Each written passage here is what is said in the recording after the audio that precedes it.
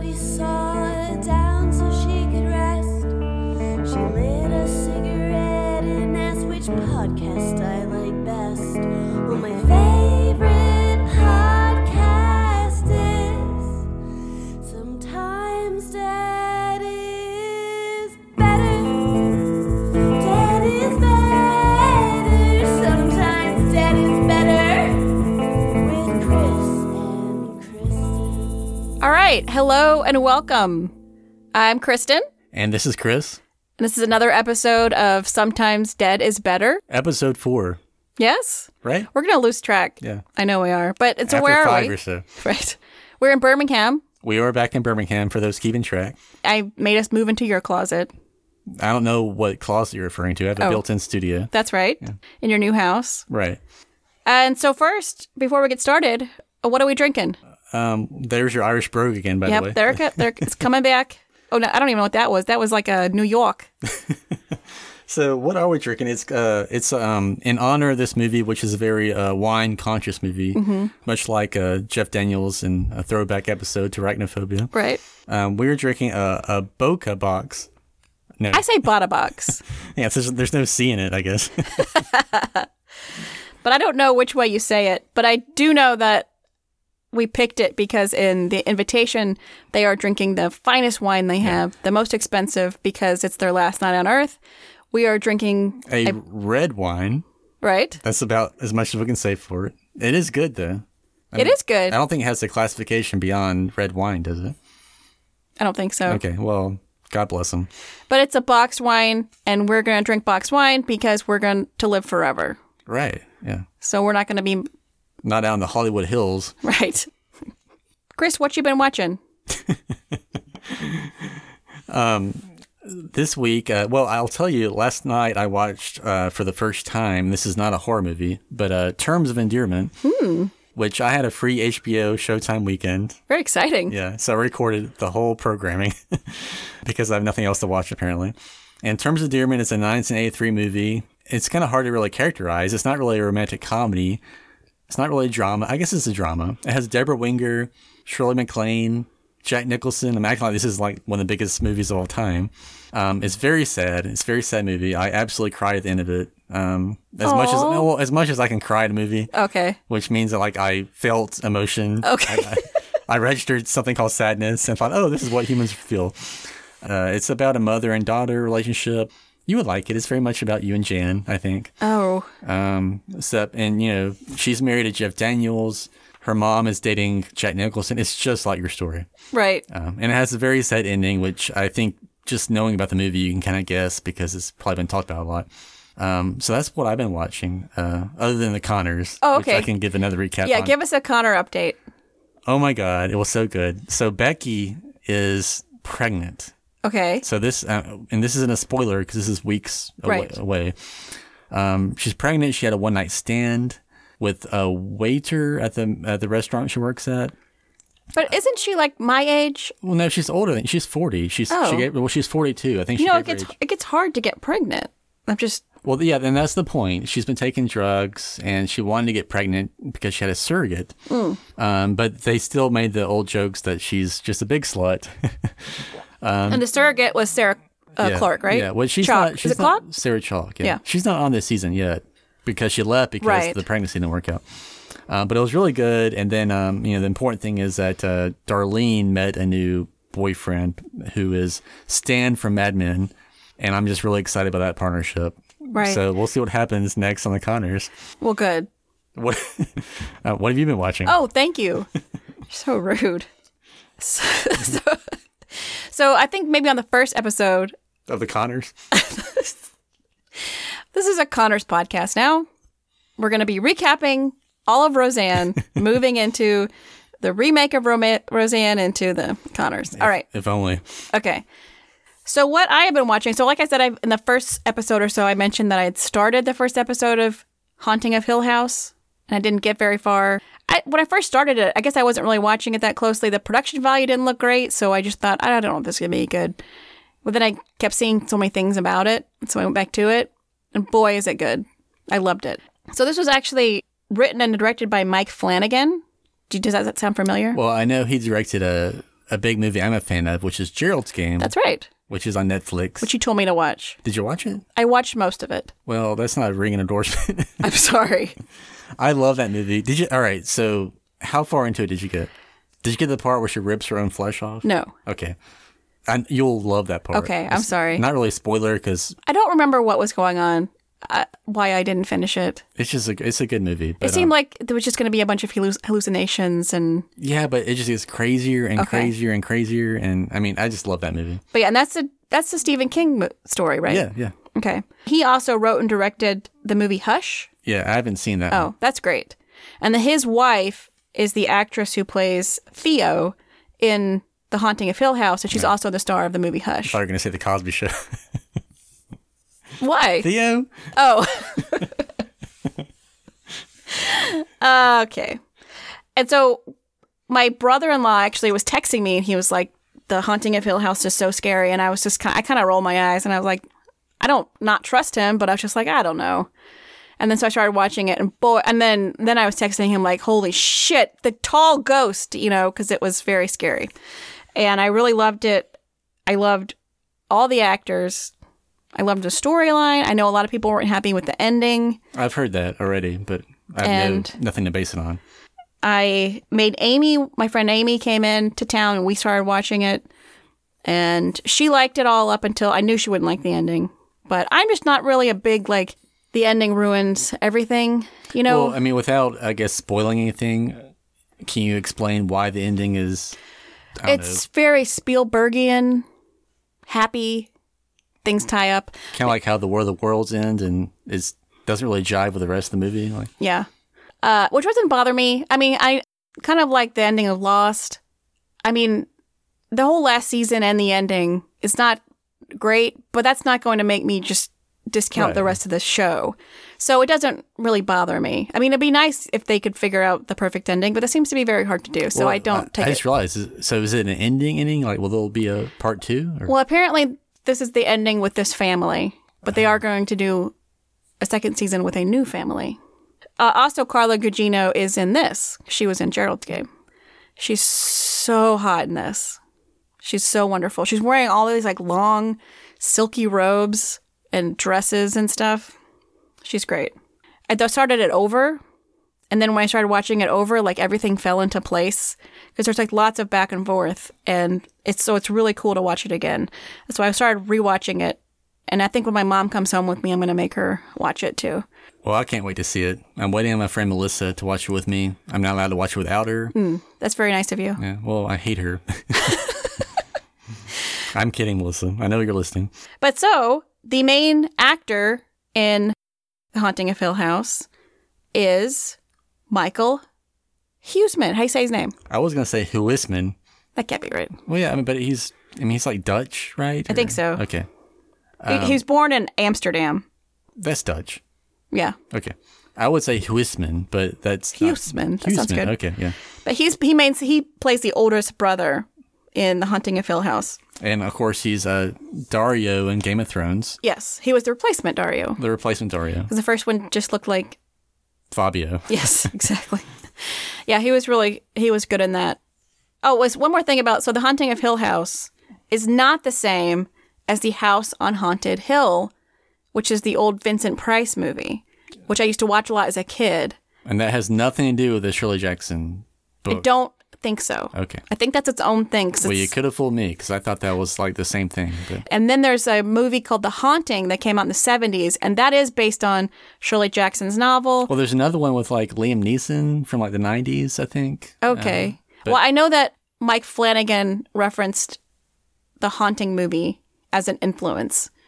He didn't mention the other one, so I don't know. Well, I think the other one's supposed to be really bad, so okay. he probably wouldn't. And then I'm not sure how much of the book is based on, or how much of the TV show is based on the book. I bought the book and I started it, and so the opening lines are the same as the TV show. Well, that seems Michael Huisman is reading them. He's the author of the book in the TV show, so it's kind of cool. And they did not hold back on the ghosts. Some movies or shows, they try to make it opening doors and creepy things for a while, but they were just nope, it's a ghost. Here you go. It was really scary. Well, I'm just looking on Twitter. I've heard there's ghosts in every scene. Yes. Even in the corners of the frame. Yes. That's pretty cool. Yes. They really thought a lot about it. Because again, when you go back and watch it, everything starts to fall into place because there are so many little things that they thought ahead on. So it's really good.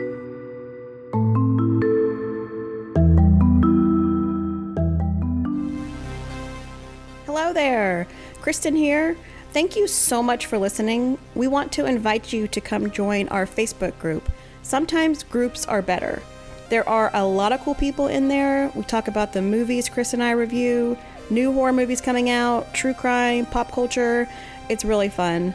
We would also be so grateful if you would go on iTunes and subscribe and rate and review, or subscribe on whatever podcasting app you use. It really helps us to be seen by more awesome people like you, and we want to continue to build this great community. Also, follow us on Instagram at Sometimes Dead Podcasts. We'll post pictures of the drinks we're drinking or pictures of the true crimes we're doing. While you're there, follow Gabby Watts, who does our amazing theme song. Follow her band at Gabby Rotts, GABBIEROTTS.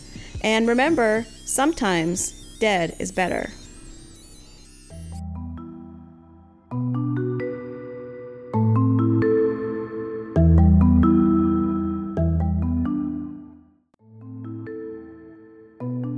Michael Huisman.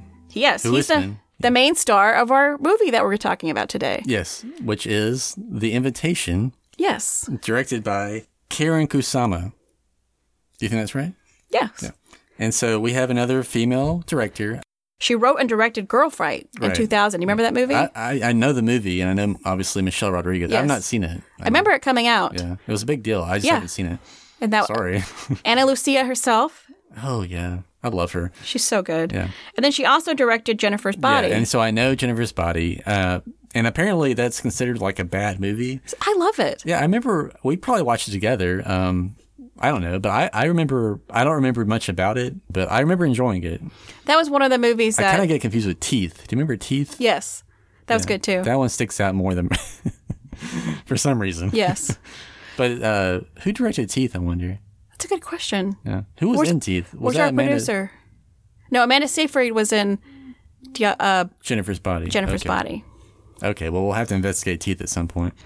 Yes. But also I do understand that Jennifer's Body has had a bit of a critical sort of reevaluation. Really? Yeah, that's like the only reason I knew it was considered bad is because now it's considered good. Like The Shining, for instance. People didn't like The Shining when it came out. Right. I do remember enjoying it. Megan Fox, she was great. She was really good in it. Yeah. I loved it. And that was one of the movies that I told my brother to watch that he hated. And he got mad at me. But another movie that I told him to watch, he usually trusts me, but every once in a while, apparently I steer him wrong. I told him to watch that movie Bug, remember? Yeah. And we loved that movie, right? Yeah. With Michael Shannon. It was directed by the Exorcist guy, I think. Who's the woman? Oh, wow. No. Oh, Judd. Oh, Ashley Judd, yeah. Told him to watch that, and he watched it with his friend, and I think his friend turned to him and said, "Does your sister hate you?" Because they hated it. I can understand that more than hating Jennifer's Body.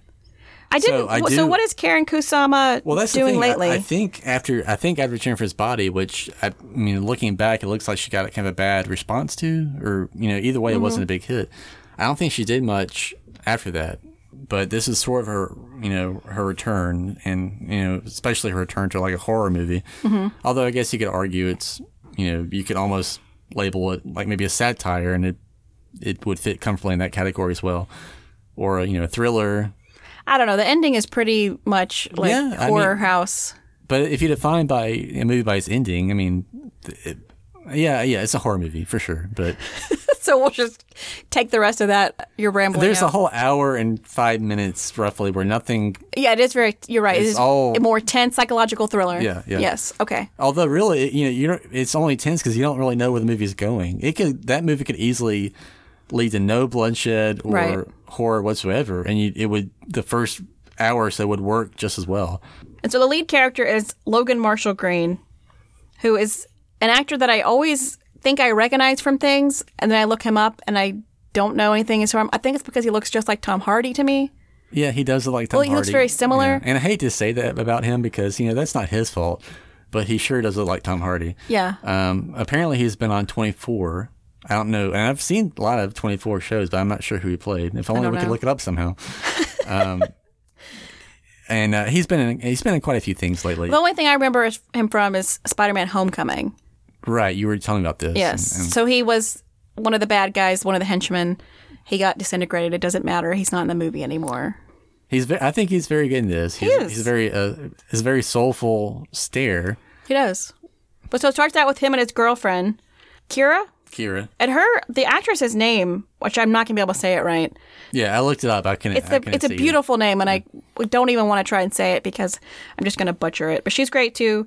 And they're driving to a party, and they have a literal invitation, don't they? Yeah, they do. They have an invitation, yeah. And it says that they're going to David and Eden's. Yeah, and she doesn't seem thrilled about it. And I guess we learn why. He's going to a party held by his ex-wife. Right.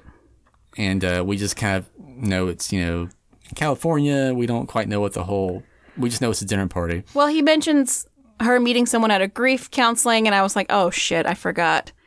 There's a dead kid in this. There sure is. Another dead kid. And how. But so I thought we would maybe pause on this first scene because it's notable, and it also seems like a new sort of trope. Okay. Maybe there's 2 movies I've seen this in. So the first scene essentially is, they're driving to the party and they hit it's a coyote, right? Yes. They strike an animal. It kind of comes out of nowhere. It's one of those scenes where they're talking and, there's like a lot of shows and movies where it's a couple talking and then they get sideswiped by a car. All the time. Well, now there's a new trope where there's a couple talking and they hit an animal. And so I've seen this in, this movie that we're talking about. Okay. Happens in Get Out. Yes. In a very similar scene, I think. Yeah. They hit a deer. Yeah. I feel like something similar happens in Gerald's Game. Maybe they just see an animal. But it's always like this intro scene establishing usually the main couple. Mm-hmm. And they kill an animal. And usually it seems to be placed there so that it says something about the reaction to them killing the animal. Right. So Get Out is like a whole other mess, which we'll get into. When I want to say mess, I mean in the best possible way. Just a lot of ideas stewing about. You're just referring to your brain. Right.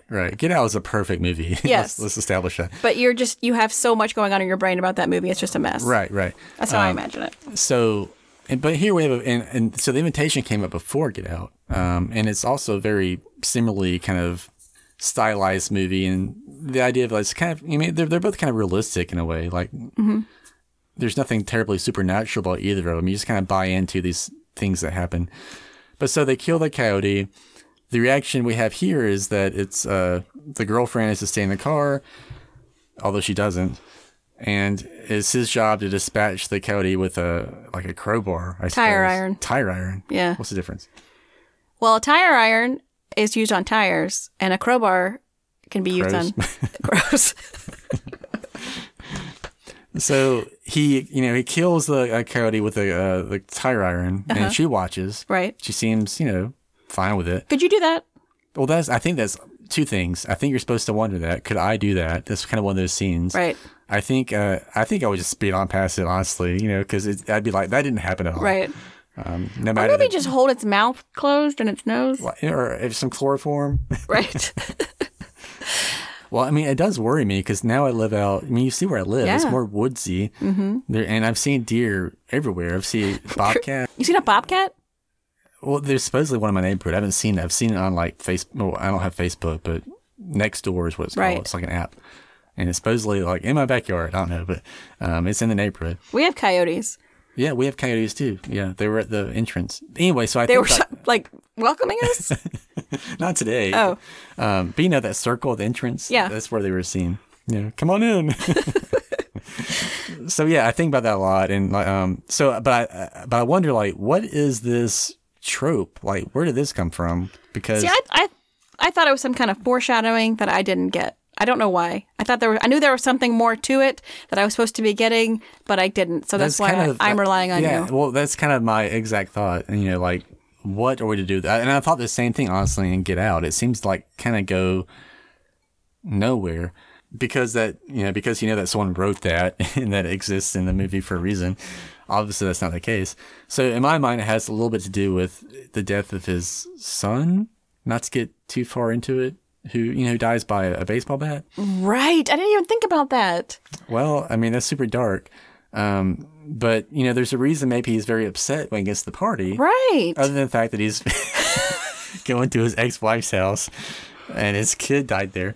But to just compound it, he just killed a creature. With a bat type. Yeah. And maybe the implement's not as important, but certainly that's a bit on his mind.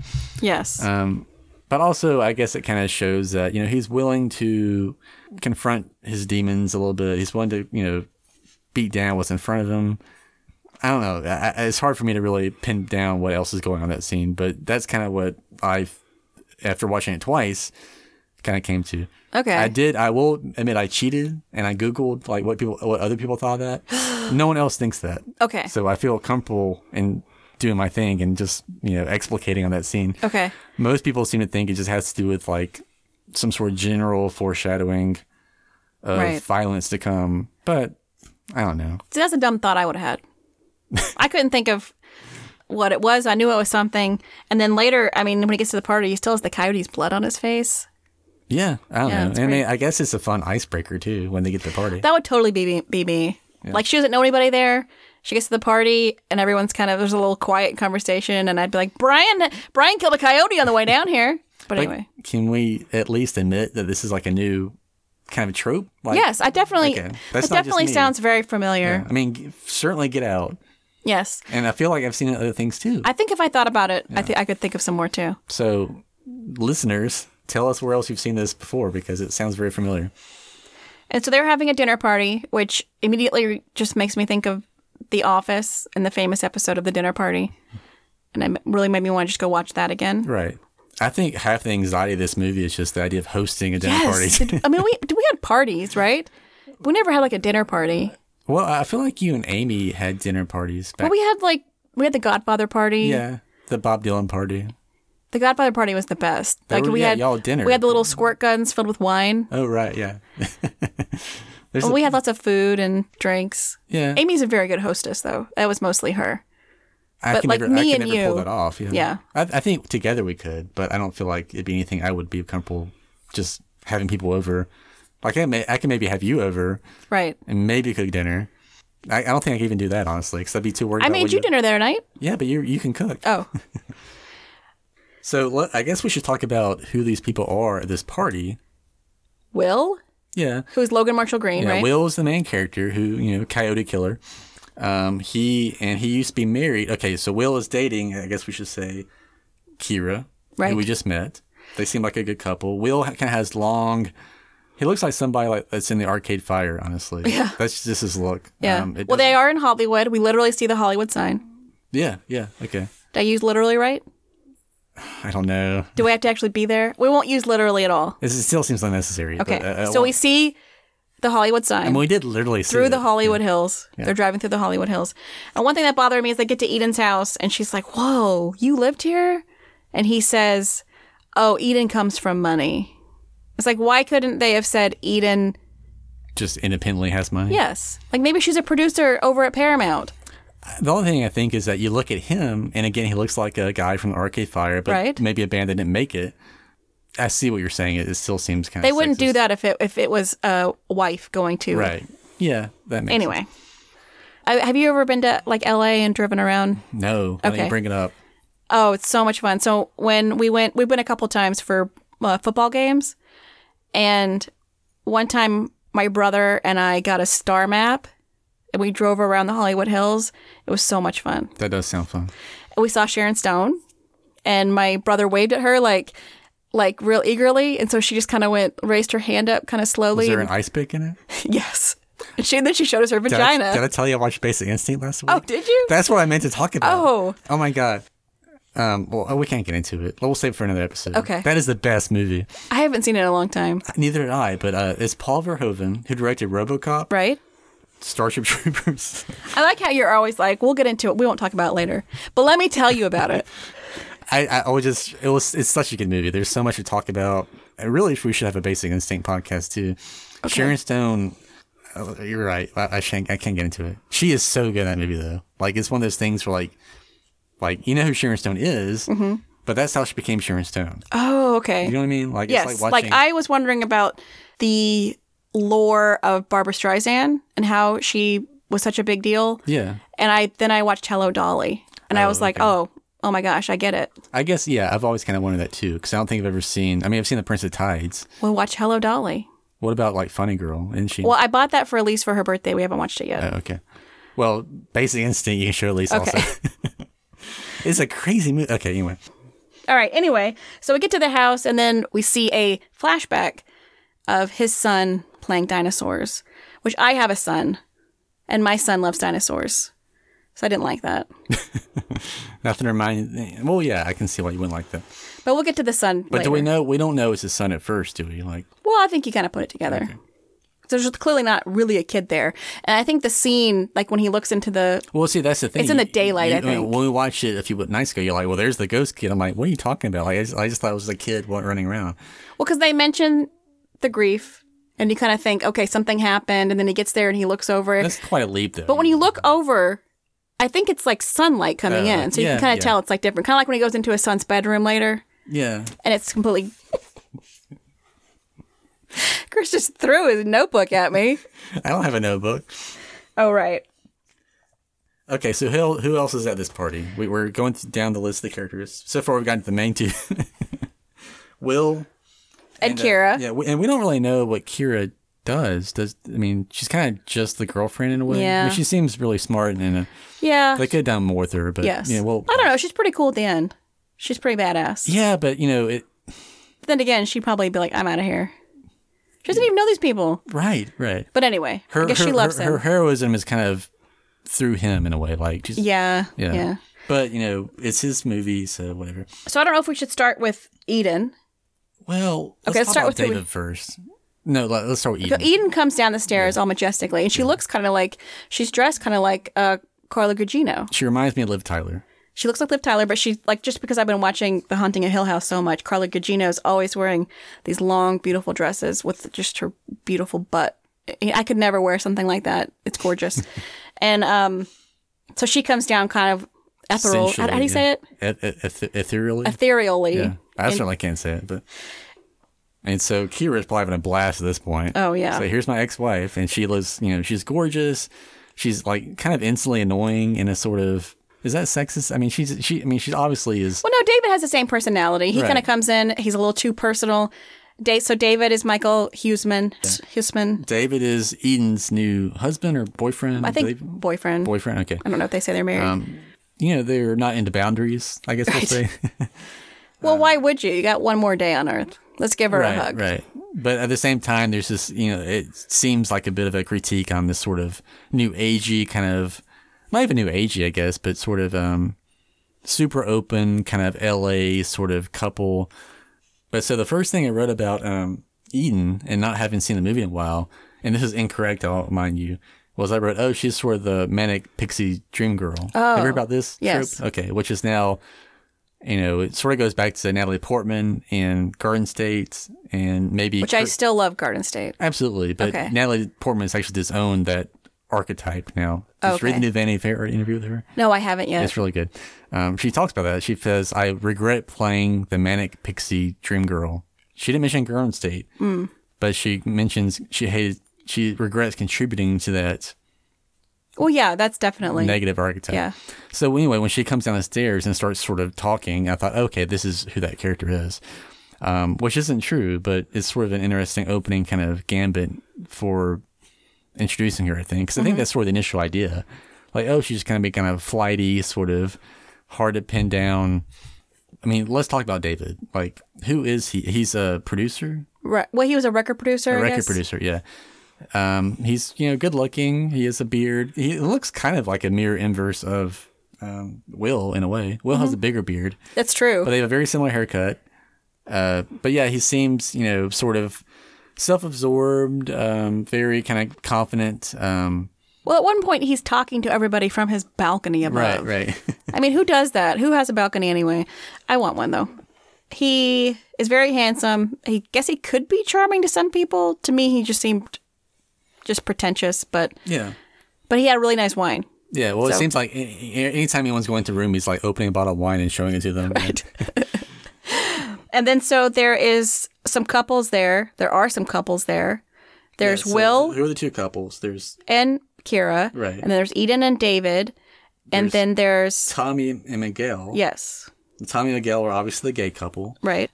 who I have thoughts on, but I kind of go back and forth on Okay. the representation of this gay couple. I've decided I'm okay with it. Okay.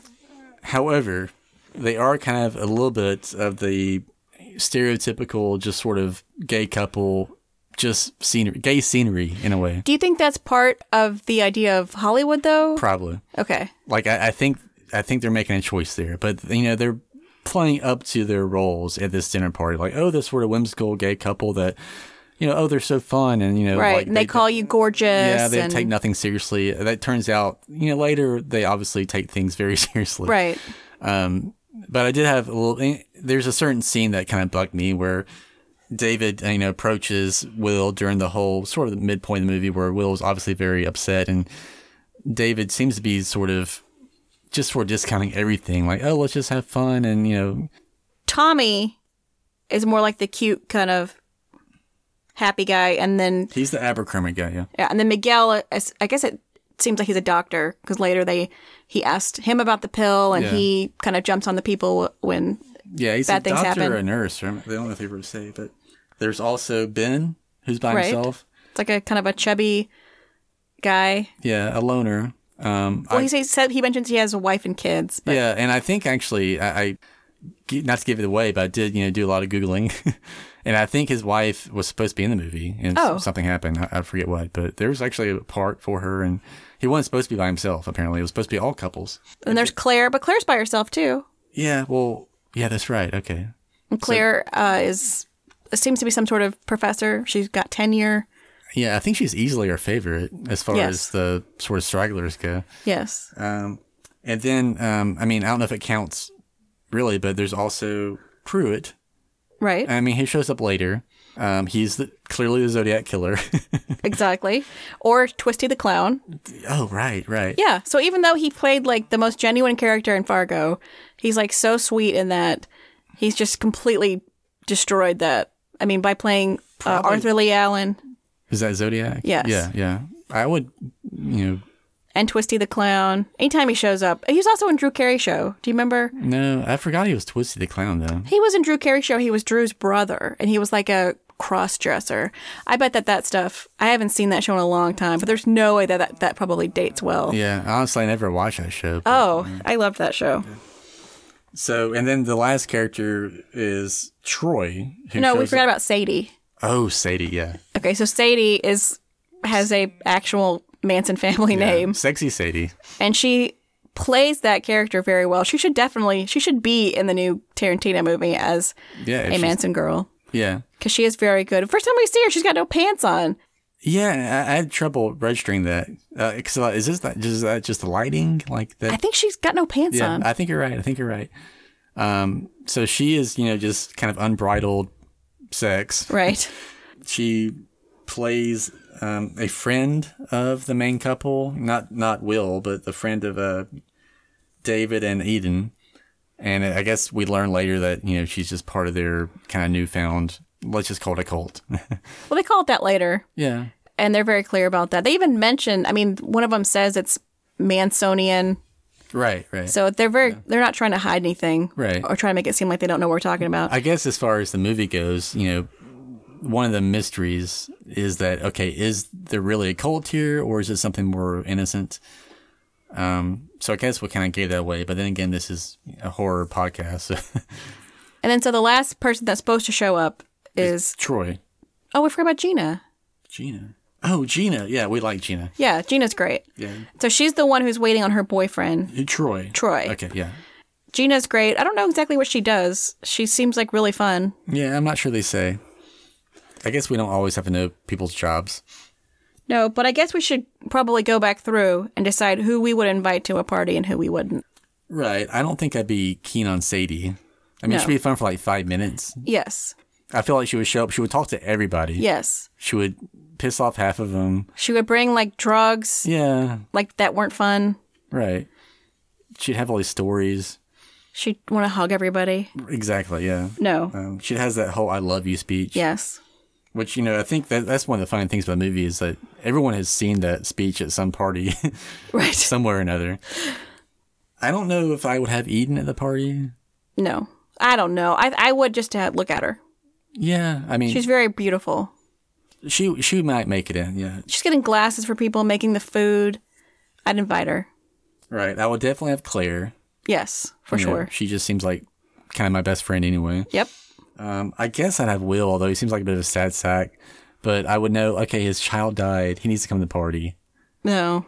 You want to have Will? Let's invite Roger from Rent, too. All right? Right. Well, he'd write us a song. Right. I would invite Will. Is that so wrong? No. Okay. Well, I'd clearly invite Kira. Yes. Maybe I'd invite Kira and she would just bring Will. And I'd be like, fine, bring Will. Yes. Your sad-ass boyfriend. I guess the big, and obviously we invite Tommy and Miguel because they're the fun gay couple. Right. And Troy, because he shows up later and he's fun. And no one knows who he is, really. Right. I guess the outliers, we invite David, Michael Hisman. He's got the good wine. But he seems like a huge ass. I couldn't do it. Yeah. No. He'd lecture you about things. Show you videos. Yeah. Well, yes, let's just talk about the few things that happen. So the first thing that happens is they show the video. Right. And I think we should maybe just discuss, this is like the worst party just from the get-go. Yes. I mean, before they even show the video, well, Kira has as an icebreaker just to launch his party. Right. Hey, we sure did kill an animal on the way here. Right. And Will killed it with his bare hands. Right. It's not a good party. No. So then they show the video of the woman dying. David and Eden, the cult couple, pull out a laptop and say, hey, does anyone want to see a video? And it's a video of their cult friends in Mexico. Right. Watching a woman die or letting a woman die. And, as part of their cult beliefs, they're not offering her no help. And I guess she's absorbed into the cult or yes. Something weird going on. Either way, it's like watching Faces of Death. I mean, they're right. watching a person die on screen. They're all unprepared. No one really seems to be into it. Will keeps scratching his beard. So that's what that reminds me of is we were at a party one time and I remember like a couple of guys we work with were upstairs watching like 9/11 truther videos. Oh my gosh. And you can just hear them upstairs saying, you see, like, no buildings should fall down that way without dynamite. And I remember one of our other friends coming down saying, they're all idiots. Oh, okay. It just reminded me of like, things you don't do at a party. You don't right. like show people dying. And you don't come out with 9/11 truther videos. Right. I could never watch anything like that. I had a boyfriend in high school who always wanted to watch those Faces of Death. My friend in high school made me watch one and I was so mad. And also, to this day, I'm not convinced it's really real. But if it is, holy moly, like, how is that a thing? There's snuff videos. Yeah. There's no way that's real. You can't rent that at a video store. We rented that at a video store. Oh, yeah. There's no way it's real. I wouldn't think so. Yeah. So, yes, that's a bad party trick. Yeah. And then after that... I do like Will's reaction, which is sort of very passive-aggressive. Like, it's like, that doesn't seem like something you would maybe show your friends at a party. Yeah. He's scratching his beard. Yeah. Not really calling anybody out, but just sort of observing. Right. And meanwhile, Claire is like, I'm out. Well, she's almost out. Almost out. She's the first red flag. She's very uncomfortable. Does she say anything at this point? Or I think she's upset. Yeah. She's like, I don't know why you show that to us. Yeah. Something like that. Well, it's Gina that says, did we just watch right. that? Okay. So she's at least conscious of it. Will was straight out like, I'm invested in this mystery. Right. And Kara seems sweet about it, too. I don't know if she's just giving them more the benefit of the doubt because she doesn't know them. I don't know. Yeah, Kara wants to... Well, Kara, her role to me is trying to smooth things out between her, Will, and his ex-girlfriend. Like, anything right. to make that sort of... Right, because maybe she thinks, okay, this girl's going to be in our life. So every time we interact, I have to be, like, sort of the good girlfriend. That's right. That's how I see everything she does in the movie up till the end. Well, so we see like little weird things happening. Well, they have all the doors locked. There's bars in the windows. The doors are locked. At some point, Dario Naharis tells Will that they were chosen. So you're already getting like these weird vibes. There's the Mansonian comment. There's Sadie. Yeah, so I guess we should explain that, and they're part of a group, or the name of the group is called The Invitation. Is that right? Yes, Okay. that's the name of the invitation, and they got a literal invitation too. Yeah. I said literal again. But so Dario Naharis tells Will that they chose him. And I guess he's assuming that means we chose you to come to our party, but really it means they chose him for the, what's going to happen later. Right. What happens is they start playing that game. Yeah, and this is right around the same time as the friggin' Zodiac Killer shows up. I mean, Yes. because it wasn't at the beginning of the movie. So, That would be when I was out. Hey, love you. Yeah. He just registers these days on screen as creepy and serial killer, nothing Yes. else. Yes. Which I feel bad for, but I think he's fine. He does it very well. Yes. So he's playing a guy named Pruitt. He is just a kind of a vague friend of theirs. No one's quite sure why he's at the party. I think, Will at some point just says, "Who are you?" Yeah. And it doesn't really give a very convincing answer. But he's kind of out of this group from Mexico, part of the invitation. And he's kind of the second, well, I guess he's probably the biggest red flag as far as, something's going on here. Because Troy's still not showing up. Where's Troy? Right. Where's But then they Troy? call him, at some point, the most unreliable Korean in LA. I think is what does they Gina say. say that? 'Cause if Gina No, says- Will's. I mean, one of the gay guys says it. Tommy. Well, the gay guy's going to say that. Okay.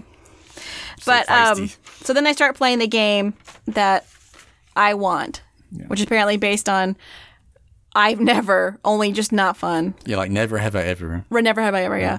And so they start playing that, and it starts out silly. And Gina says, "I want some Coke." When that game started, I did kind of get excited because I thought, I bet this is going to be fun. What's going to come out now? A couple. And then you get to the Zodiac Killer. He is so good in that scene, and he talks about how he accidentally killed his wife. Yeah, but first of all, we get, what's her name? Oh, Sadie, with her "I love you all" Right. bullshit, which is more, I think half of them are almost out at that point.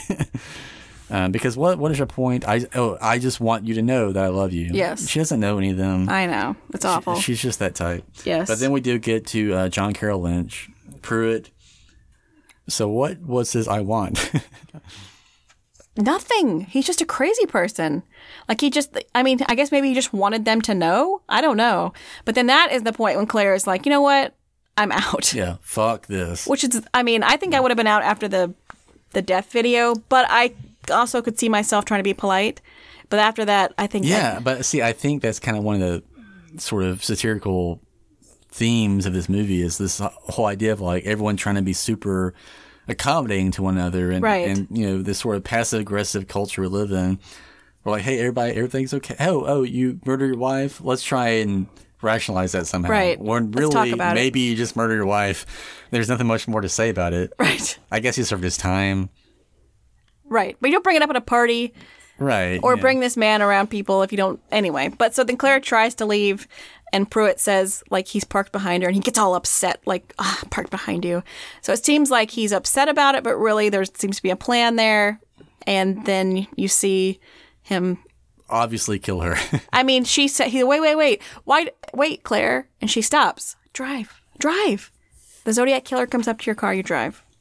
Yeah, I mean, we don't see her die, so in my mind, she lives and she's just happily ever after. However, I will say, and this isn't, I don't know if you call this a spoiler or just a devastating truth that you don't want to know, but there's a deleted scene where they show her being murdered. No way. Yes, yeah.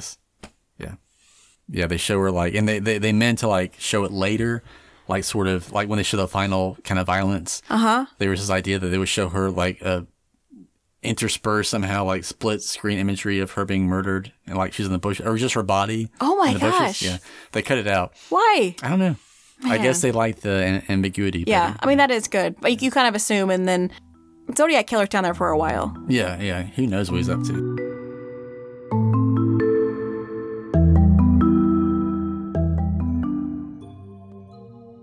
We all remember the night of July 11th, 2014, and how the terrifying event slowly unfolded.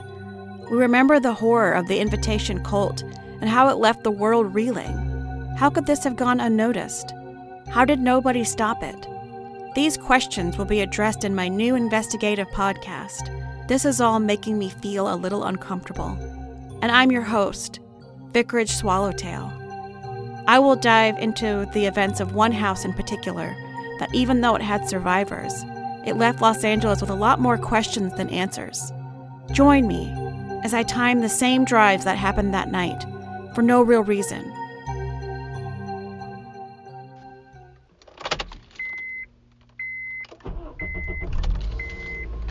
So he would have been driving around this bend. See, you can literally see the Hollywood sign. And then he would have hit the coyote, pull over right here. He would have hit it at approximately 6:58 p.m. Then he maybe took about 7 minutes to kill the coyote. So 1, 2 whacks, then back on the road. 12 more minutes it should take to get to Eden's house. He should have arrived at Eden's house at 6:38. No, wait, that math, it's not right. And also, I talked to survivors that really aren't ready to talk about things yet, but I need to make a podcast, you know? So then what happened, Kara? I took the wine bottle and I just hit him until I'm sorry. I just can't. It's okay. Take your time. I have to do an ad for a mattress anyway right now. I can't wait for you to go on this ride with me. This is all making me feel very uncomfortable. Available on all your favorite podcasting apps. Remember, I'm your host, Vicarage Swallowtail.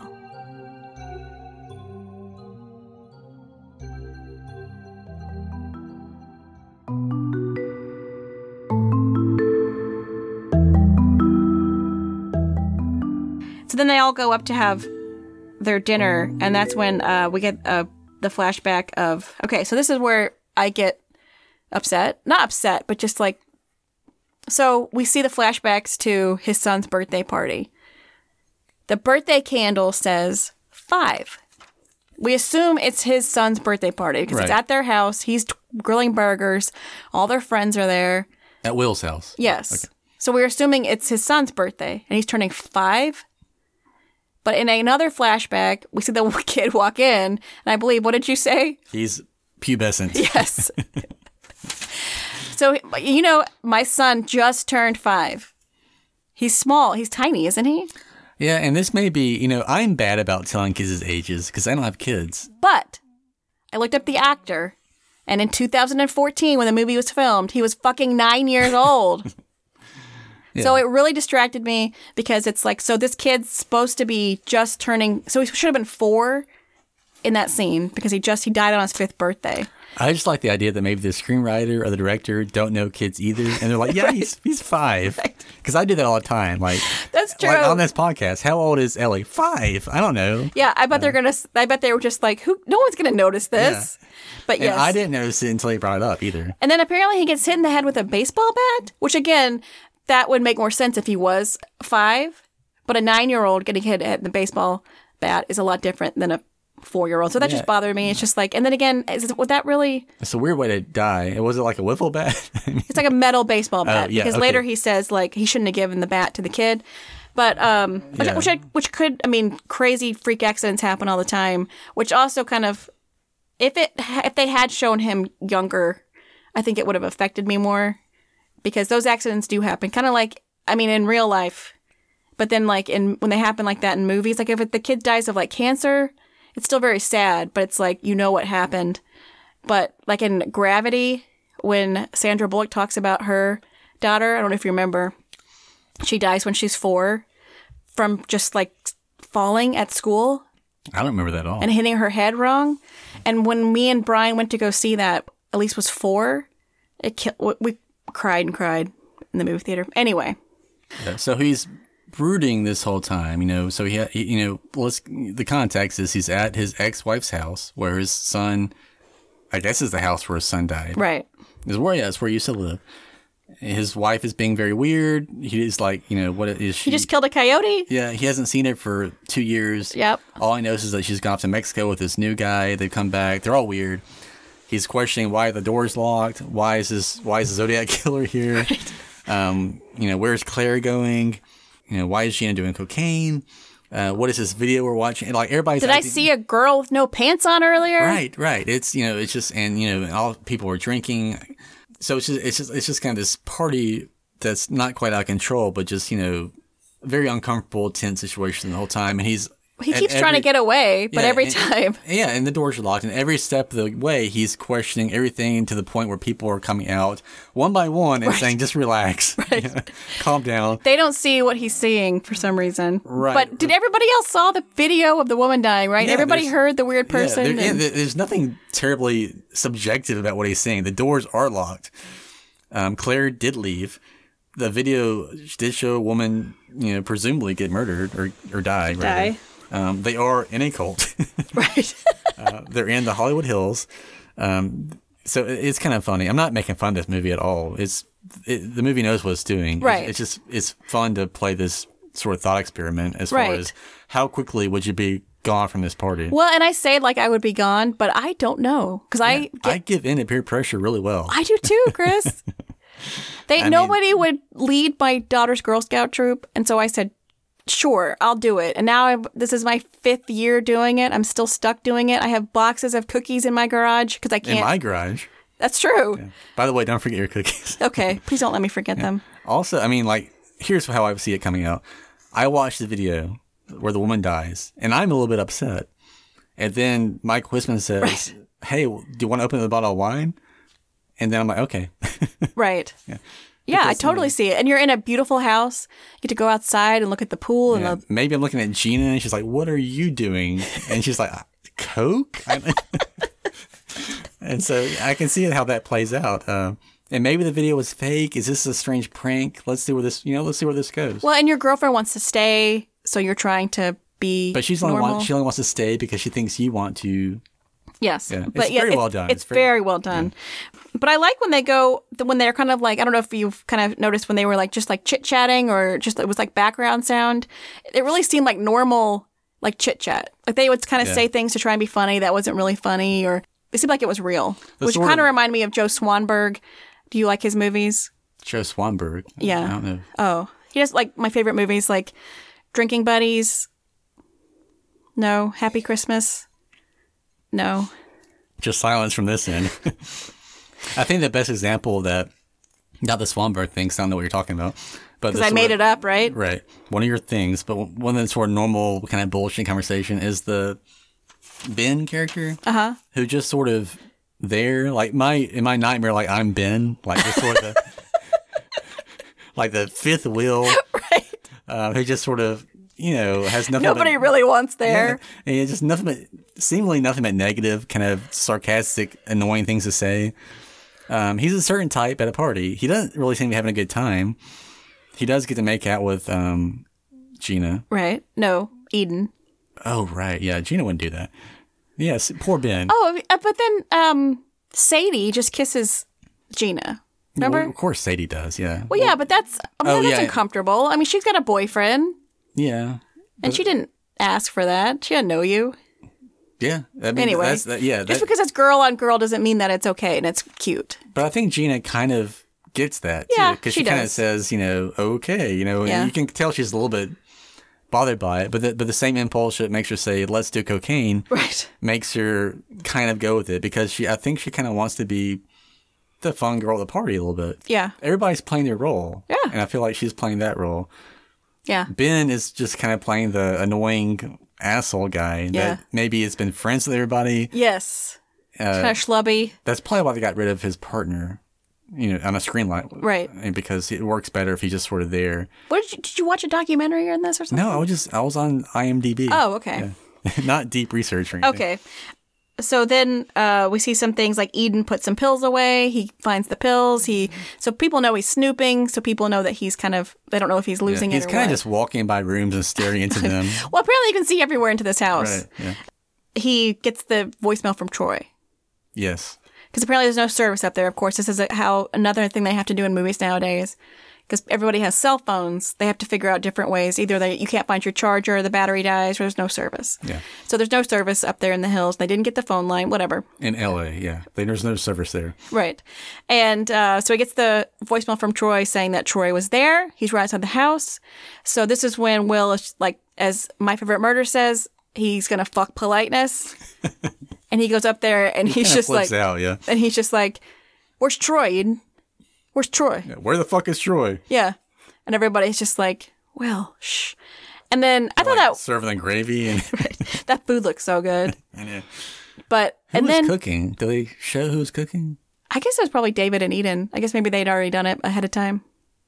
It seems like they may have had it catered. Maybe. I can't imagine her cooking anything Yeah. that wasn't just laced with LSD or something. And this was the only thing that kind of, I mean, what are the chances that the time that he blows up about Troy, then Troy shows up? Yeah, although I will say when Troy showed up, I did kind of gasp. Yes, like, it is. Yeah, you're right. It is kind great. of funny. It works. And he seems fun. He likes a little ponytail, Troy. He seems a lot of fun. And, Yeah. and at that point, I thought, well, maybe this movie is not going the way I'm thinking it's going. Right. I mean, the first time I watched it, obviously. Like, I don't know how seriously I thought that because I must have known something about the movie. I think you recommended it to me, so I knew that it was probably not a happy ending. But that's the idea. Is like, okay, maybe Will was crazy. Maybe it's, Right. He Maybe obviously has issues. He killed a coyote. Or maybe he's the one that's going to flip or, turn bad or whatever. Maybe he's the witch. Exactly.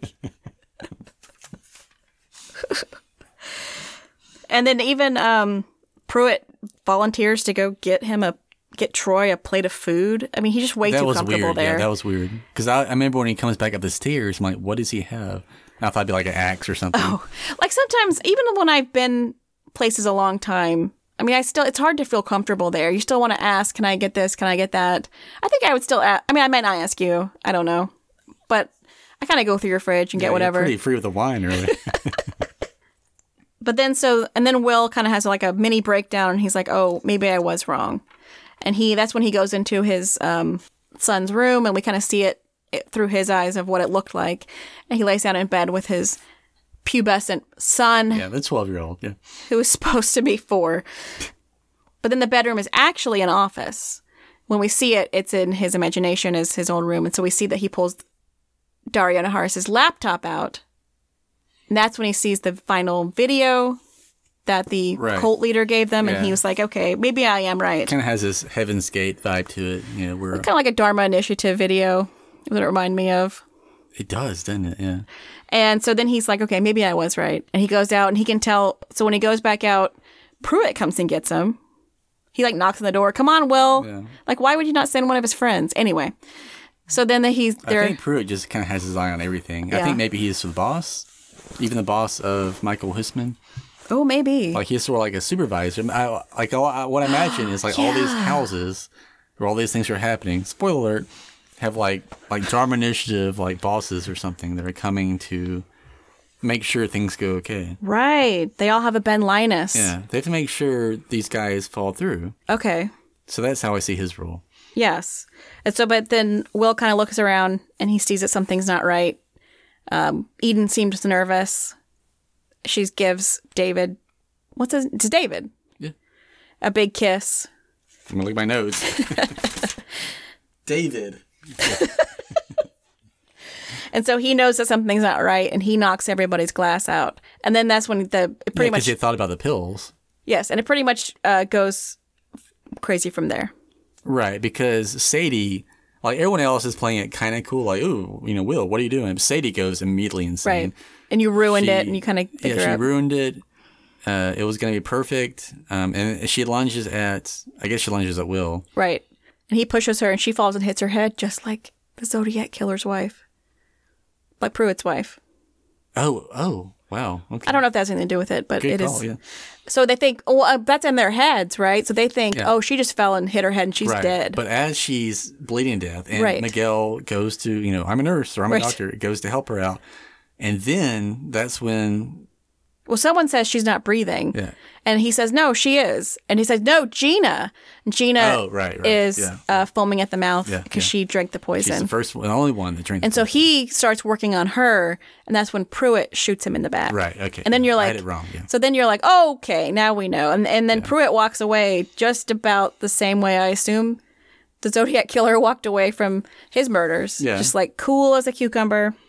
But the funny thing is, like, you know, it's already going wrong. Like the idea is they're all supposed to drink their wine. Right. And they're all supposed to foam in the mouth like Gina. Right. And that would be it. Yes. But so Pruitt is probably like, God damn it. Right. You know, it's funny. He's like, oh, the boss is going to hear about this. Yeah. So everything that happens after the gunshot is, you know, in error. You know, right. It's clean up. It's, or I guess, you know, another way of looking at it is like, well, here's another way of doing it. Right. I was murder all of you. But it's not the way it's supposed to go.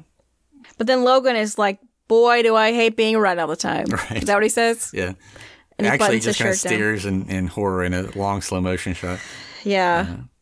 It's a pretty brutal scene. And also, you know, it's not lost. The sort of gun violence of it all, you know, this day and age, it's a little bit, makes it a little bit more troubling. But there's also stabbing. There's beating. But yeah, the stabbing's very misleading. Well, I thought it was interesting because it starts out, like they're obviously referencing cults, famous cults. There's clear references to Manson and then to Jonestown with them poisoning what they're drinking. So it starts out as supposed to be like Jonestown. But also Heaven State, I'm thinking about that a lot. You know? Yeah, but they did that on purpose. Like they all wanted to do it. But in David and what's her face's minds, that's kind of what they're... Yeah, but I think that's what they want. I think in Heaven's Gate, like everybody wanted to do it, but in Jonestown, it was more like murder. Okay. But anyway, I mean, you're right. It is the same sort of thing, but it turns into the Manson murders. Yeah, very much. Yes, there's even like a scene when I think Ben gets thrown out into the lawn, like Abigail Folger was, and you know, it's just very similar. There's beating, there's stabbing, there's and it's chaos. In the Hollywood Hills. You can't really ignore that. Yes, but there's nothing supernatural in this movie. No. Which is pretty scary.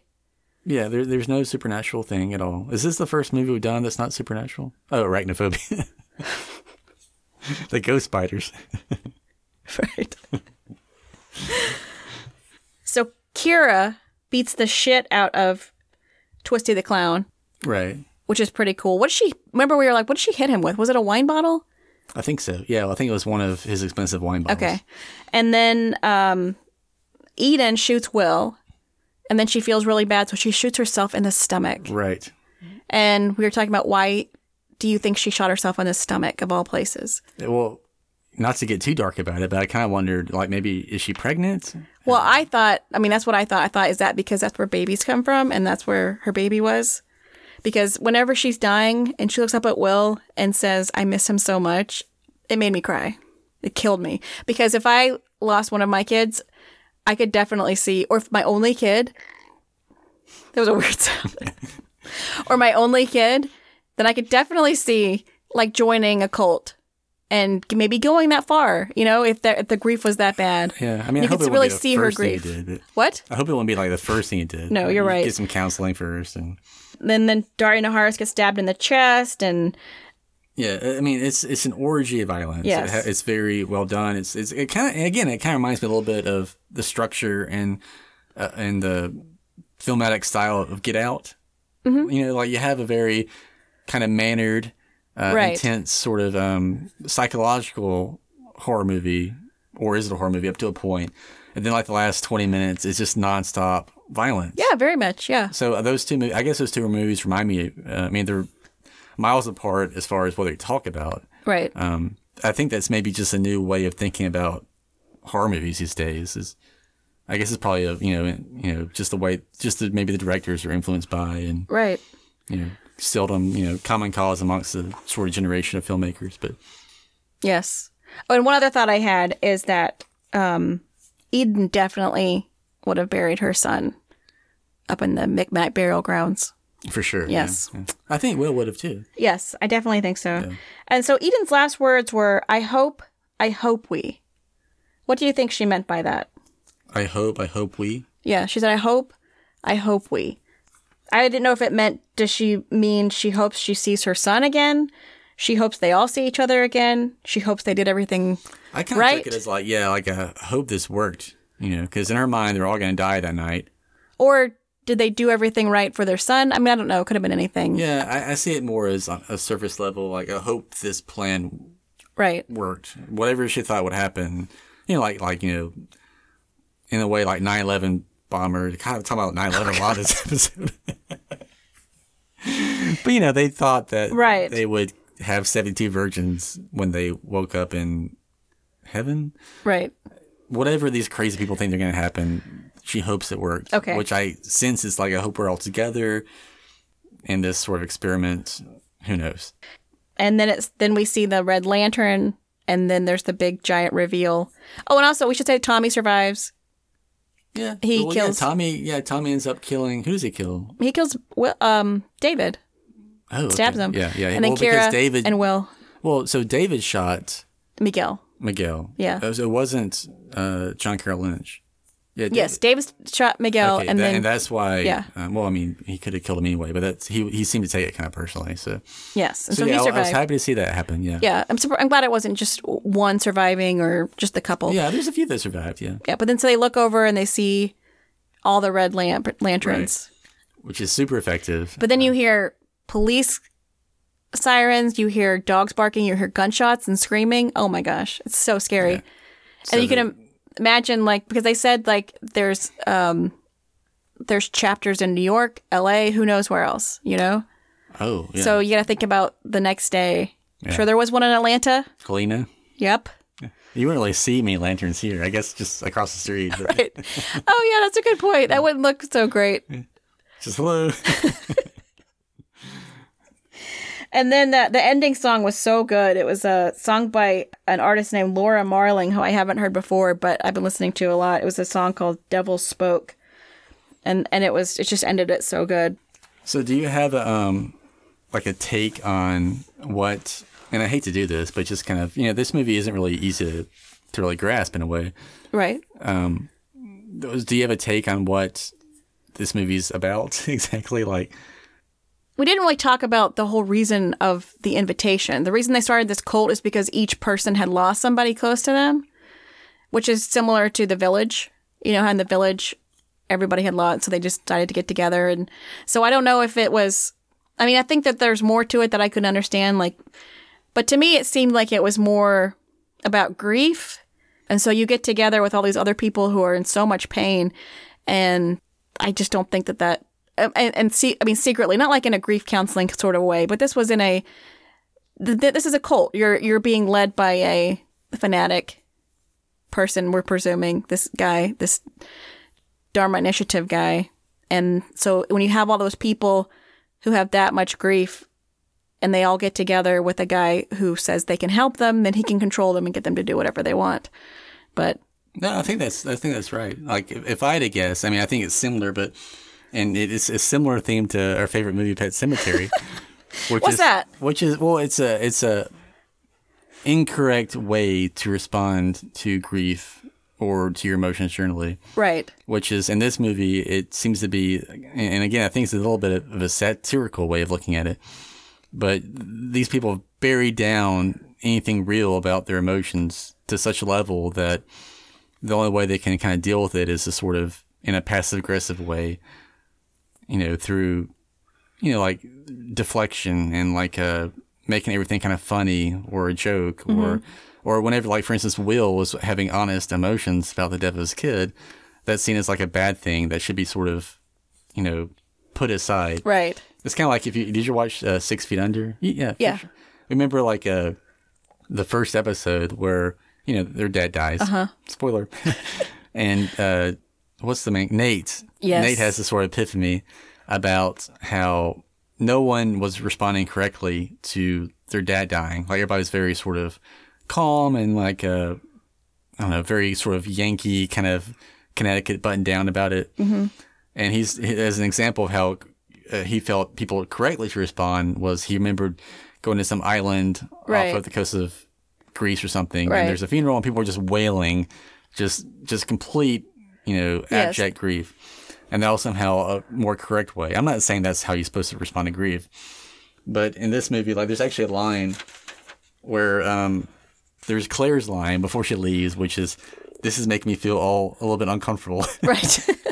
What she's talking about is the video where someone just got murdered. Right. But also it could be seen as her commenting on the whole sort of, let's not to get too honest with our emotions about death and whatever. Right.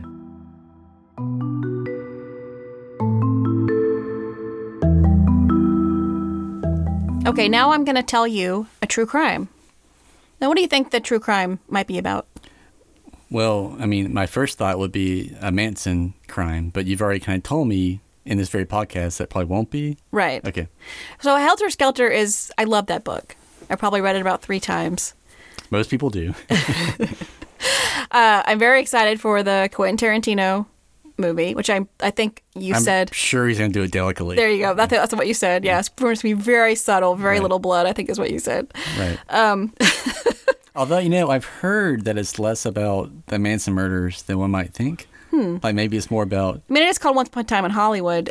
And, Yeah. I mean, just the whole story of Manson living on that farm with the old producer or whatever is very interesting. So My idea is that maybe it's more about the culture and the right. LA of it all that sort of led to the Manson murders. Well, I would think that sometime when the trailer comes out, I think we should watch it and talk about it and do a mini-sode. So let's not talk too much about it. Okay. So no, I mean, the 2 obvious ones that we kind of talked about were Manson, Jonestown, and Heaven's Gate.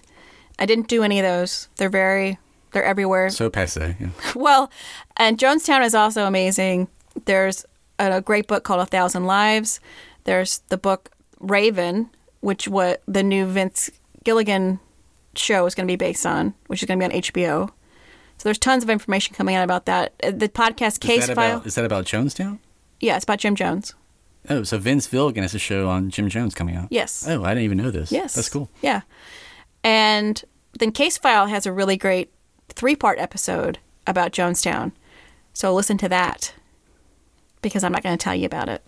Or you can actually go and listen to... Hey, we're not here to advertise other podcasts, all right? But Case File's so good. Everybody knows that. All right. But then there's also the real Jim Jones audio tapes you can go listen to if you want to not sleep. So go look those up. What does he talk about? Like it's actually when it's happening. Oh. Yes. Like when their deaths are happening? Yes. He's talking to them as they're dying. He recorded it? Yes. Wow. I remember listening to it at work and like actually feeling cold, even though it was not cold. Like, was your work broadcasting? This is the claim center? Like, yes. I was illegally listening to it. Okay, and not like a motivational speech? Wow. All right, so actually, it's funny how I came about this cult. I was I learned about it from a fellow comic. I was on a show with this girl, and she did a bit about almost being kidnapped by this cult in her hometown of Arkansas. So after her set, I told her she was great, but then I said, "But I need to know about this cult." And she was like, "Well, it was a real cult. You can look it up. The guy's name's Tony Alamo." She said that she was almost kidnapped by them. She also mentioned that they had like a huge building, and I think it had like a roller coaster in it, something crazy. I don't remember. But so I was like, I got to go look that up. Let's start with who Tony Alamo is. Tony Alamo was born Bernie Lazar Hoffman in 1934.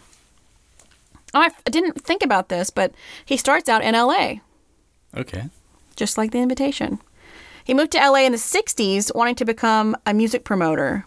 He was also like a singer, an ad man. He wanted to be... This is very Manson-y already. Yes. He wanted to be a crooner. So he changed his name to Tony Alamo because he thought it sounded more Italian. He wanted to be like an Italian crooner. Yeah. Kind of like Charles Manson wanted to be a Beach Boy. Yes. So he met his future wife, who was Edith Opal Horn. She was also, I think, an actress in LA. Sharon Tate. Yes. Except... she's not good. Sharon Tate's not good? No, this girl. It's like mean. No, Sharon Tate's awesome. Okay. I've never seen a Sharon Tate movie. I haven't either. She seemed like a really interesting person. Yeah. There was a movie coming out about, there's a few, like, there's another one coming out where Hilary Duff plays Sharon Tate, which I know. And there's another one where Kate Bosworth plays Sharon Tate. But it's Sharon Tate's life up to the murders. Like, they don't actually show the murders. Well, good. But Kate Bosworth, isn't she like my age? Well, I mean, how old was Sharon Tate? When she died? Yeah. She was young. She was like 26. Oh, yeah. Well, yeah, I see what you're saying.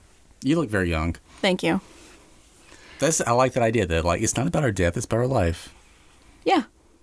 So they changed their names, I guess together, actually. So Tony changed his name to Tony Alamo, and she changed her name to Susan Alamo. They got married twice in Tijuana and once in Las Vegas for some reason. I don't know. They wanted to make sure it stuck. Susan had, like, bleach blonde hair that she, like, wore, like, up in a bouffant. This is in the 60s? Yes. Okay. And so they started, like, I guess they were still working kind of in the entertainment industry. Then they started to become street evangelicists. How you say that word? Evangelicals? Yes. In LA. So street, like they were just like on the street handing out pamphlets and things like that. Well, I was running the other day at a park near my house. It was like 11 a.m. There's nobody there except maybe like one guy walking his dog, right? I come around the corner. There's a guy in a full suit with a little portable stand of pamphlets about God and church. There's like nobody else around. It was very creepy. Did you pretend like not to see him as he jogged by him? Or I just ran faster. And I just ran like the devil was Did he chasing say me. anything to you? He kind of smiled. Was this the same day you saw a snake? No. Because that would be cool. Like maybe you saw him Yes. and then you saw a snake. But I did see him one day and I saw a snake the other day. I almost touched that snake. Yeah. I'm sorry. To put that I'm on our sorry. website. Cause You're, also, like, you're sweating. yeah.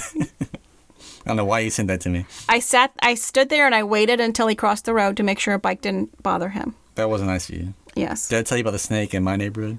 No. So I was riding my bike on the path in my neighborhood, and there's a girl. Where's that path go? We don't know.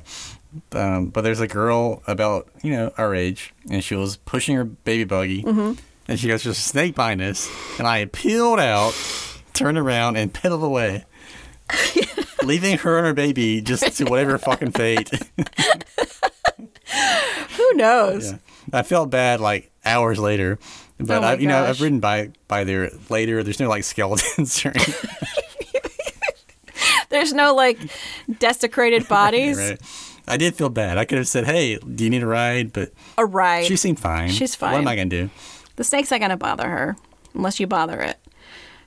So in 1969, they started their own church, the Alamo Christian Foundation. And by the mid-70s, they had thousands of followers who called themselves Jesus freaks, which is interesting. That became remember them Like in the DC Talk. Yeah. Yeah. That's like a thing. in the 2000s, that became a big thing again. How'd that song go? Well, no, but I think DC Talk was like trying to reclaim it, like as a good thing. 'Cause Jesus Freaks is like, what? Well, Elton John, that song. Yes. Jesus Freak. But they started calling themselves that. Well, good. But then I guess it did take a turn. And so the church was super strict, harsh Well, you know rules. what? Maybe that's where Elton John got that from. Yeah, I know. That's interesting. Jesus Freaks out on the streets. Yeah, they're in L.A. Wow. Okay. Bernie Taupin would have done it, not Right. But anyway. And of course, just like any good cult, they targeted homeless people, drug addicts, hippies, people who are in need. Manson targeted women or young girls who had run away from home, which is a pretty terrible thing. Did you watch the Wild Wild Country on Netflix? I saw the first 2 episodes, then I forgot it existed, but Oh. I really liked it. Yeah, it's really good. It's just one of those things, but They took that to another level. They bust in homeless people. I don't think I got to the Okay. level where it was crazy. I got to the level where it's just, odd. Yeah, you got to get to it. So they asked him to take a vow of poverty, shun their family. Marriages were arranged. Susan would decide how many kids they would have and how many. There were creepy things called Ask Susies, where you had to write a note to request everything from underwear to going to the doctor. There was no books. Sounds fun, right? I feel like we could start a cult. A Easily. good one, right? Yeah, well, you have all these rules. People like rules. They do. I was going to say kids like rules. We could have kids. We'll just be some Pied Pipers. They sit live on air. My kids are actually mine. Right. But I have no children. So the police start to investigate the Alamos for tax evasion, things like that. So they moved from LA to Arkansas, and they start building their compound. In Arkansas? Yes. They another evil thing they did was that they recruited young single women who wanted abortions by trying to get them to keep their babies so that way they could have them. So like they would have the babies for what? To raise them as their own. Oh. So they would tell the mothers they could come, they would feed them, they'd clothe them, but when you have the baby, we keep the baby and you have to leave. What would they want with the babies? Just they want the babies to raise them, to turn them into... Seems like a lot of work. It does seem like a lot of work. Like they're just taking on extra responsibility. That's true. It's a terrible cult. So the followers worked 16 to 20 hours a day, lived a life of poverty, while Alamo lived in a mansion with a heart-shaped pool. You can actually see it on Google. In Arkansas? Yeah. Okay. You can see it on Google still, the heart-shaped pool. It's stone. He drove a Cadillac. He also claimed that Pete Best gave him unreleased Beatle tapes. He even tried to convert Elvis. Is this the thing you played me recently? Yes. Oh. And so I'm going to play these for Elise and see what she says about whether these are Beatles. So they started to get a lot of money, set up church all over the country, Chicago, New York. Then they also had country western stores.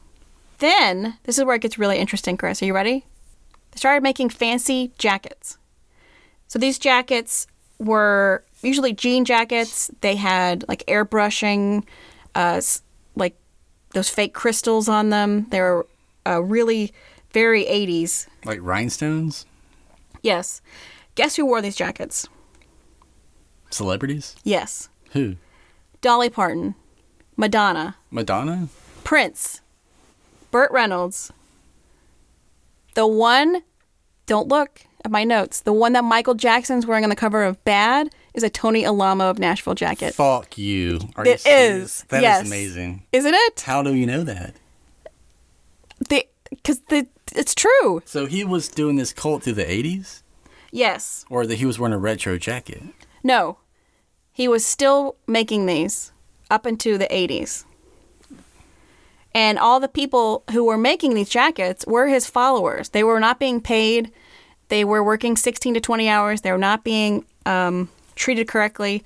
So he was also getting investigated for tax evasion, for not paying his employees. But he was still making millions of dollars by selling these jackets. Recently, they came back in fashion. Miley Cyrus, Nicki Minaj, Frances Bean Cobain have all been seen wearing them. So do they know like his story? I hope not. I hope they just thought it was a cool retro jacket. Frances Bean Cobain may know his story. Have you read her Twitter? No. She's smart and she likes, she's a little bit morbid. So maybe they I like could. her a But I mean, lot. they would work these, but the kids had to work this labor too. The kids they used their little fingers to make them put in the little rhinestones and the Swarovski, whatever you call them, the crystals, Yeah. That's amazing. I've never heard that. Yes. Isn't that fascinating? So then in 1982, his wife dies of breast cancer, Susan. Tony thought that she was going to be resurrected, so he kept her dead body in a glass case in the middle of the ministry and made his followers pray over it 24 hours a day, thinking that she was going to come back to life. I mean, that's, devoted. I mean, And the girl I saw doing the stand-up also said that he, I guess, apparently drove around with her dead in his car. and so this guy tried to abduct her? His ministry. His ministry. Yes, because we'll get to that. Okay. Then they finally said, you can't keep her here anymore. Okay, she's starting to smell. So they put her in a mausoleum. He broke into the mausoleum and broke her out. And they had to come and get her and then put her back in there and tell her no. I think it's very romantic. You It's like Jack and Rose. I was thinking about Tom Petty. Oh, yeah. That's a good one. Mary Yeah. Jane's Last Dance. Yeah. So he died Kim again. Basinger was so good in that video. Oh, so good. Yeah. She's just so good. I loved her. When I like she was like, when I first saw her in Batman, I think she kind of ruined things for me. And I was like, oh, that's what women should look like. Right. But there's no hope for me. And she, again, also, he would have definitely buried her in the Micmac burial grounds if he had the chance. Right. But, so you're going to stop feeling sorry for him, because when she didn't come back to life, he blamed his followers, and he became more abusive physically, emotionally to all of his followers. Then he starts to abuse young girls in the church. When you say abuse, you mean... Yeah, we'll get there. Okay. He rapes girls as young as 9, and then has at least 10 wives, all under the age of 15. So is this after, like, he's selling the jackets? It's all going on, like, as this is going on. Okay. So... I'm just trying to figure out what Michael Jackson knew. I don't think... I mean, he had his own issues. Listen, we can't really let him off the hook. I'm not sure when that all came to light. Yeah. But this will kind of figure out later once we start figuring out these dates and when he starts getting arrested for things, because he does. He's still using his followers for free labor. He's not paying taxes. In one article, it said he was worth about $9 million in 1983, which would be $23 million today, which I love figuring that out. I always do that in Mad Men. I'd be like, Brian, this is that much. And he'd be like, shh, Pete's talking. Anyway. Yeah, like I'll look up old legal awards. Like in 1980, like someone got $20,000. I'm like, that doesn't seem like that much. Right. But you look it up and it's like, I don't know, $80,000. Right. But then another article, there was a People article from 1983, actually. And it said that he was worth $25 million, which means he would be worth $65 million. And that was an actual article that I saw from 1983, so I go with that one. But, I mean, could it be that he just saying, like, who's accounting for all this money? Because, like, Donald Trump says he's worth a lot of money, and not to get all political, but... Well, I mean, the IRS is investigating him. They're saying you owe these taxes, and he's trying to evade it. So, I don't know. But he had over 30 businesses. He had over 30 businesses, plus his jackets, and he was failing to pay taxes. Just in Arkansas, he had a gas station, a restaurant, and everything like in that area, he pretty much owned. But there's also ways to hide debts. But he also wasn't paying any of his followers. He wasn't paying for any labor. Nobody, like all the people that worked in his restaurants and everything. So you think, you think he was just as rich then? I mean, there's no doubt about this, I guess, is what you're saying. He was a rich man. Yes. Okay. Well, he could be not as rich as he's saying. I didn't know where this story was going, but okay. So that's a red herring. So he's on the run for tax evasion, child abuse, unfair labor practices, but people were still buying his jackets. So people were aware of what was going on. Now, I don't know if this... So this says in 1989... that's well after bad. There was an article about Alamo. I'm sorry, Alamo. It's spelled Alamo. Isn't that crazy? Well, you said Alamo earlier. He changed his name to what you look at, you think it's Alamo, but he wants you to pronounce it Alamo. Anyway. So he was in 1989, he was 54. He was on the run from child abuse charges for beating an 11-year-old with a paddle so badly that he had to go to the hospital. He beat him over 140 times with a paddle. They had like a paddle that they would beat people with, and it was called like the Board of Education. Isn't that funny? And it said something about that line. I think it's from the Bible. Spoil the child. Yeah, spare the rod and spoil the child. Right. This guy was, I mean, besides just being a terrible person and a pedophile, and he took out full ads in the LA Times to print his crazy manifestos about the IRS, about women, about gays. He was just a really terrible person. What do you have against gays? He didn't like them. Yeah. Strange. Yeah. So they didn't catch him until 1991. When Michael Jackson called them and said, hey, guys. But he only served 6 months for not paying his employees. Then in 94, he was arrested for tax evasion. He was sentenced for 6 years, but only served 4. He went back to his child brides because he's a piece of shit. Then finally, it took until 2007 when one of his child brides contacted the FBI. She was kidnapped when she was just 8 years old. Yeesh. And then they... he actually kidnapped her? Yes. And then they came from bad families, because that's what they do. They prey on people who need help. Or another woman, because I watched an ID documentary about it. Another woman, her mom came into the cult because they had nothing and just gave her to him. So it's all very sad situations all around. So, but then they started building a case because when he crossed the state lines with his child brides, they could charge him for trafficking, sex trafficking. Yeah. So they were able to, they traced his cell phone and they finally were able to arrest him. And then his poor child brides had to testify against him. They had quite a few of them in this documentary I saw, and they were much stronger women than I think I could be. So he was convicted in 2008, sentenced to 172 years in prison. But he served only 7 because he died at the age of 82. So at least he's dead. And you can still join this cult. Good.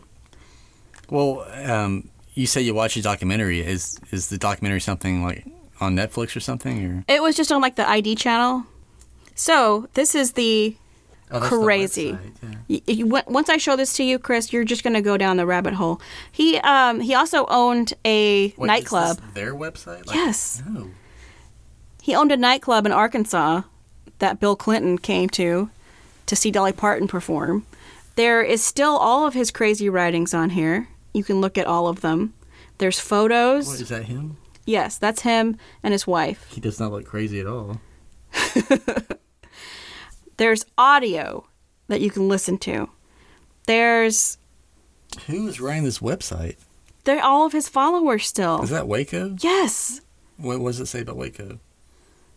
Just go through it, Chris. Okay. This will take you days to go through. There is so much crazy information. And then... Can I see his wife again? Yeah. That's about what I imagine. Yeah. I mean, can't you see her, like, televangelizing? They also had a TV show.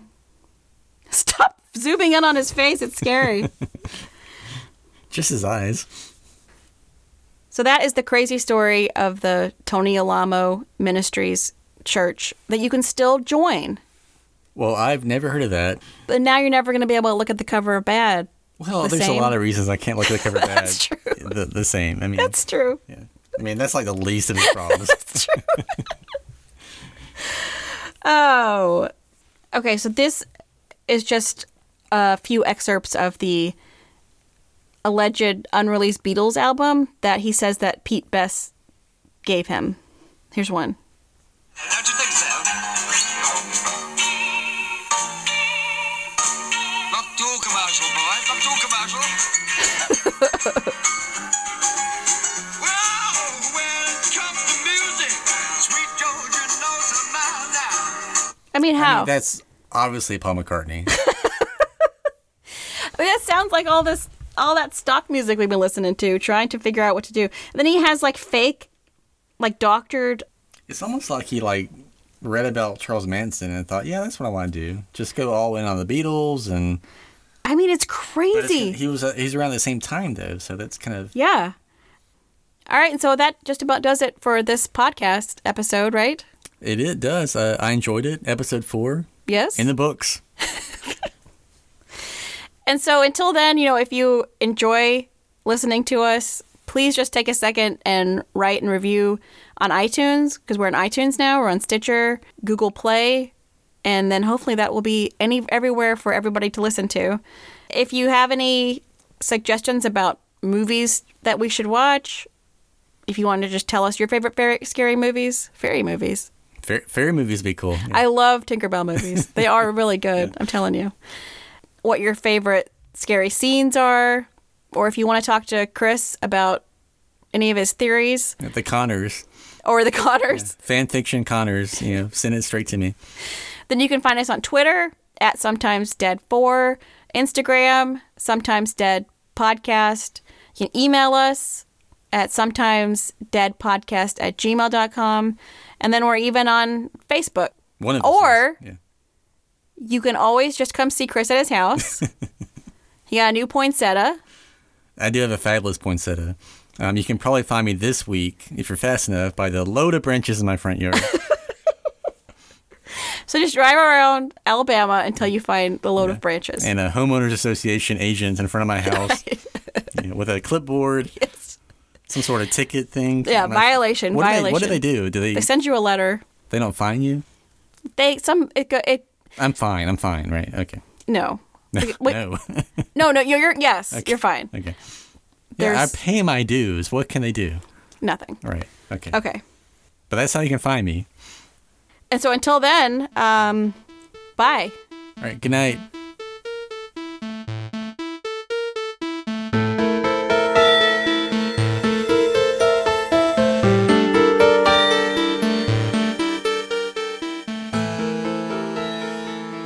Okay, so let me see where I stopped, and then we'll go back to that. You're gonna play the Pet Cemetery song.